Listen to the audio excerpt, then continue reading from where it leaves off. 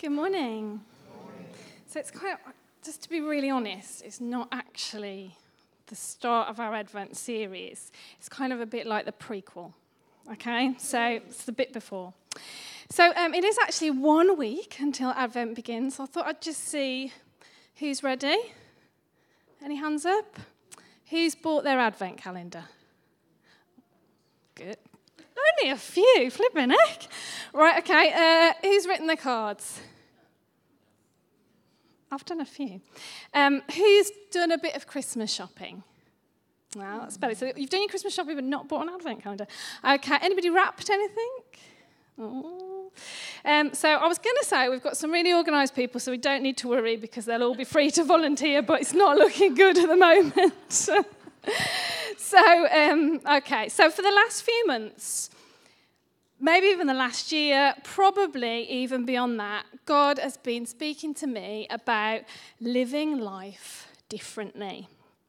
And I think many of us came out of COVID, didn't we, with questions about how are we going to live life from now on, and a sense that it wasn't right to just go back to doing all the same things and living in the same way. And it was actually an opportunity to reassess and reevaluate. And for me, some of you will remember, it was an opportunity to start dreaming with God again. However, with world events, the turmoil hasn't stopped, has it? We find ourselves facing a massive economic crisis, an ongoing war in Europe, and a country that's really been destabilised by losing our monarch, and a government which has felt like it's in disarray. So whilst on one hand we might sense that there's something new and fresh for us to lay hold of from God, on the other hand we're kind of surrounded by a constant state of fear and anxiety. And I don't know about you, but for me, anxiety is in the air. Would you agree? And sadly, it's not something new. I think anxiety has been in the air for quite some time. The best definition of anxiety that I've heard of is anxiety is imagining a future without Jesus in it. A few weeks ago, we had Dr. John Andrews with us, and as always, he brought a challenge to us about where our focus was. And he said that whatever has our attention will have our focus. And this is in the Bible, in Proverbs, and the business world knows all about this. But Dr. Andrews encouraged us to lift our eyes from all that's going on around us and put our full focus on Jesus. And so, as we ready ourselves for Christmas and we begin our preparations, I wonder if there's a way of doing things a bit differently this Advent.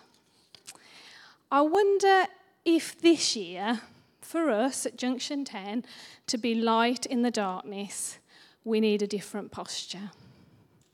And we need to live a little differently.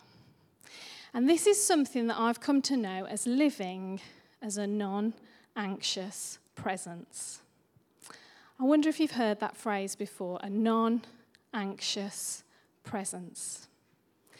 So this morning we're going to spend a little bit of time exploring a few ways that we might become a non-anxious presence, and in so doing, invite you to celebrate a non-anxious Christmas.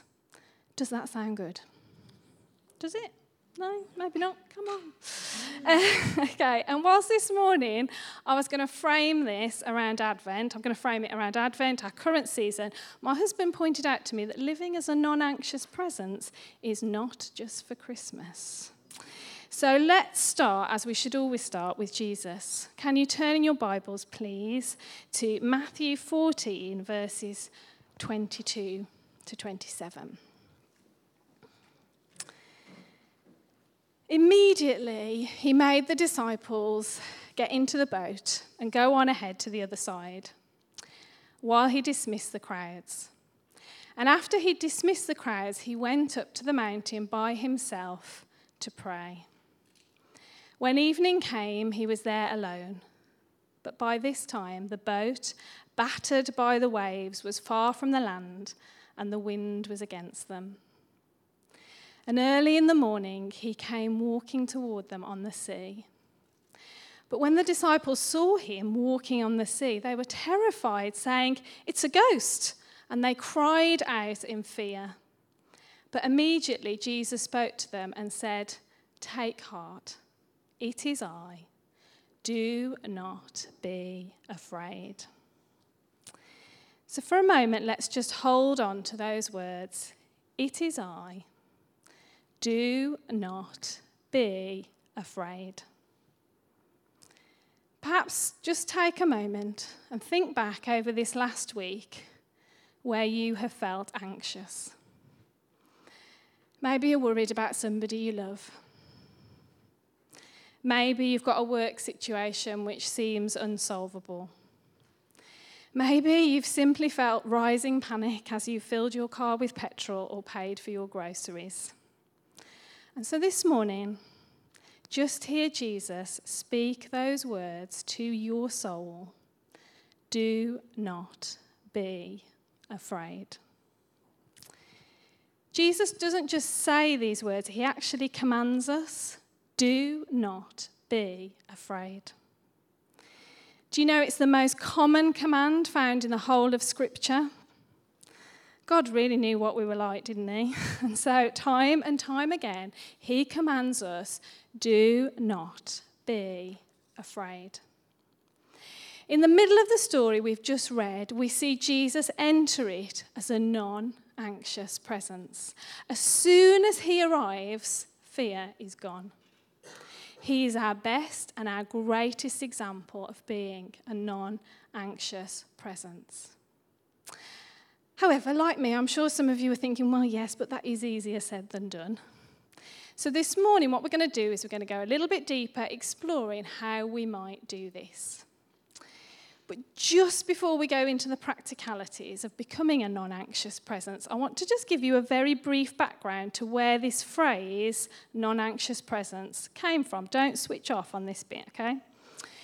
There is a famous Jewish rabbi and thinker who's called Edward Friedman. And he wrote a book called The Failure of Nerve. He's an expert in family systems theory, and his book is seen to be a pivotal leadership book. His writings has kind of gone out from just his area across churches and businesses around the world. And his basic premise is that the West is built around the myth of progress.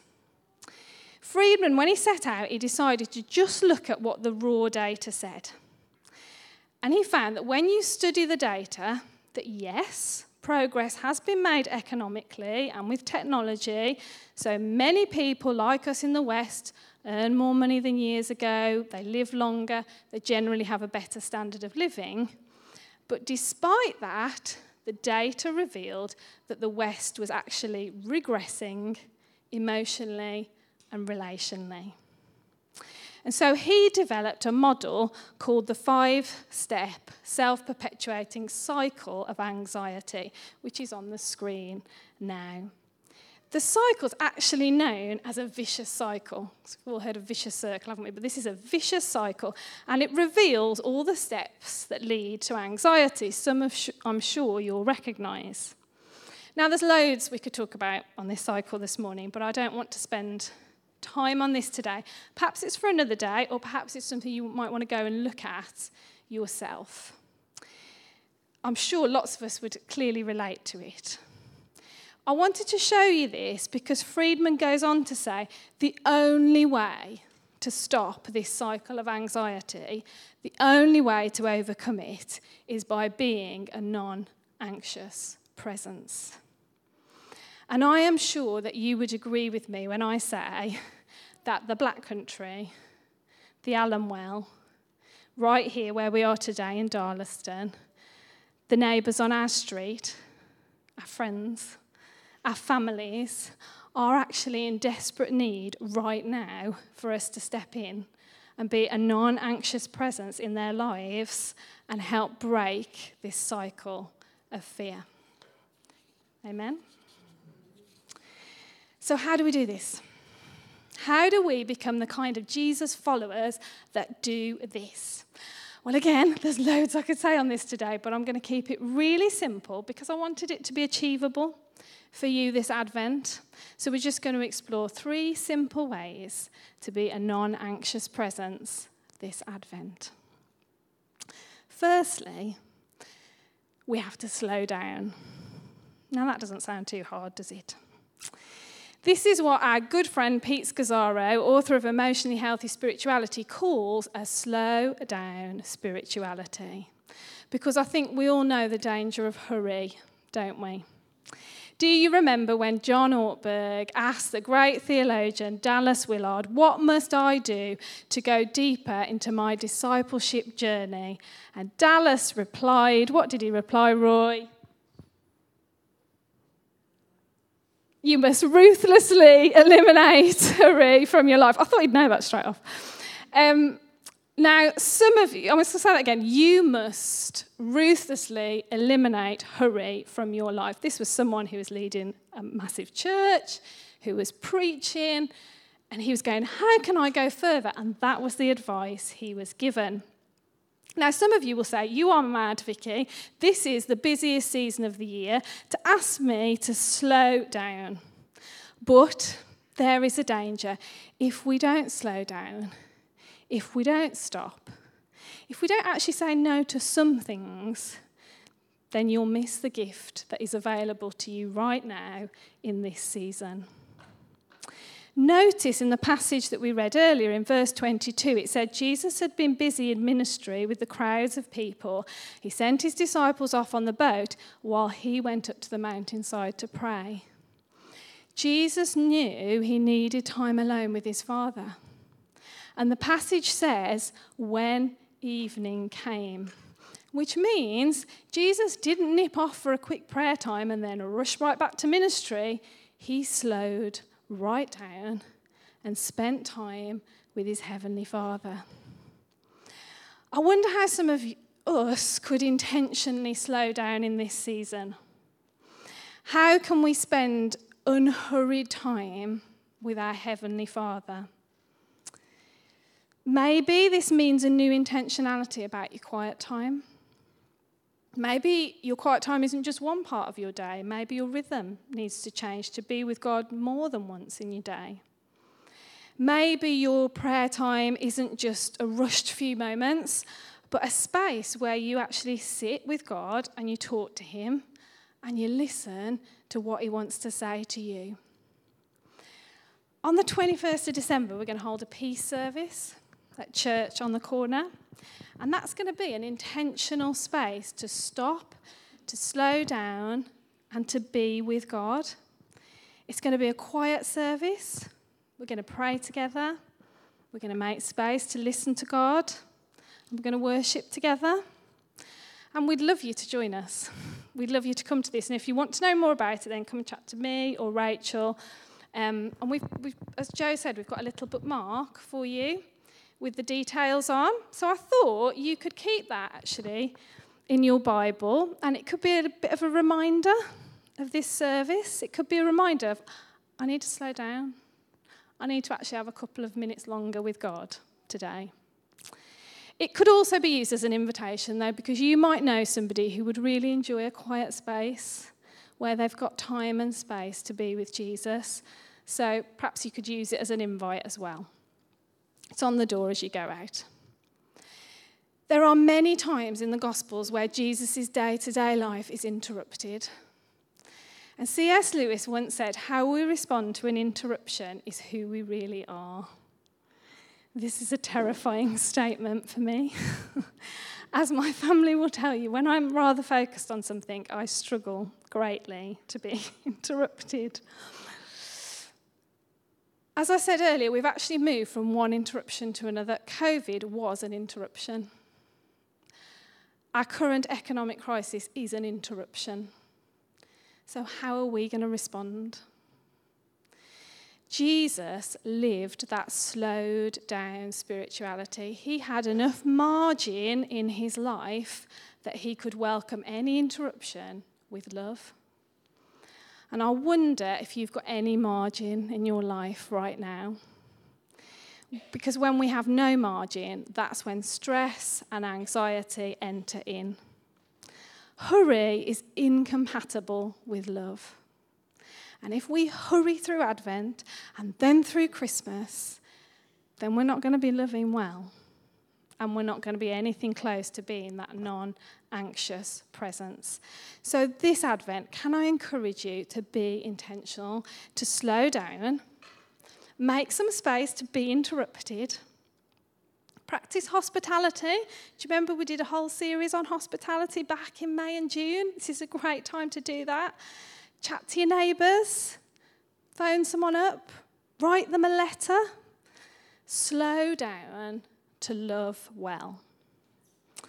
Well, I think you've probably guessed what my second suggestion is going to be, to becoming a non-anxious presence. And then once we've slowed down, we actually have to take time to rest. If we look at the four Gospels, we see that Jesus' life is one of retreat and return. Retreat and return. And Jesus takes time, like he does in our passage today, to retreat and be with his Father.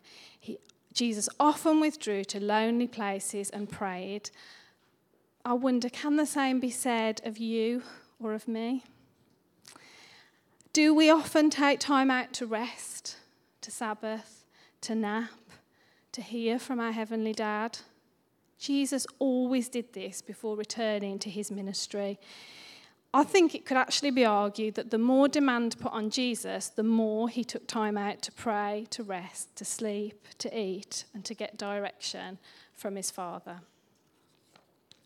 And I wonder, in our busy preparations and activities, are we actually planning time out to rest and to be with God? Is that part of your planning, or will it just get squeezed and pushed to the bottom of the pile?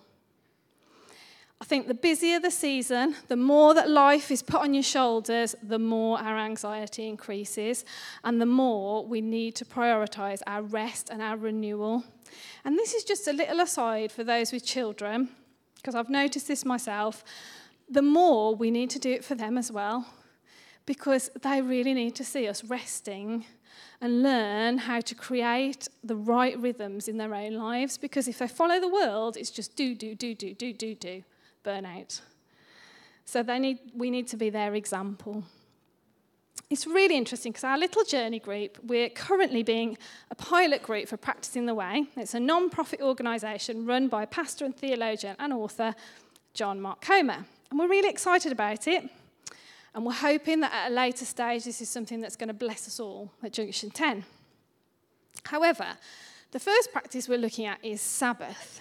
And I really like that it's called practicing, because the idea is that we practice. We don't get it right straight away. And you know that Sabbath is a weekly gift from God to each of us.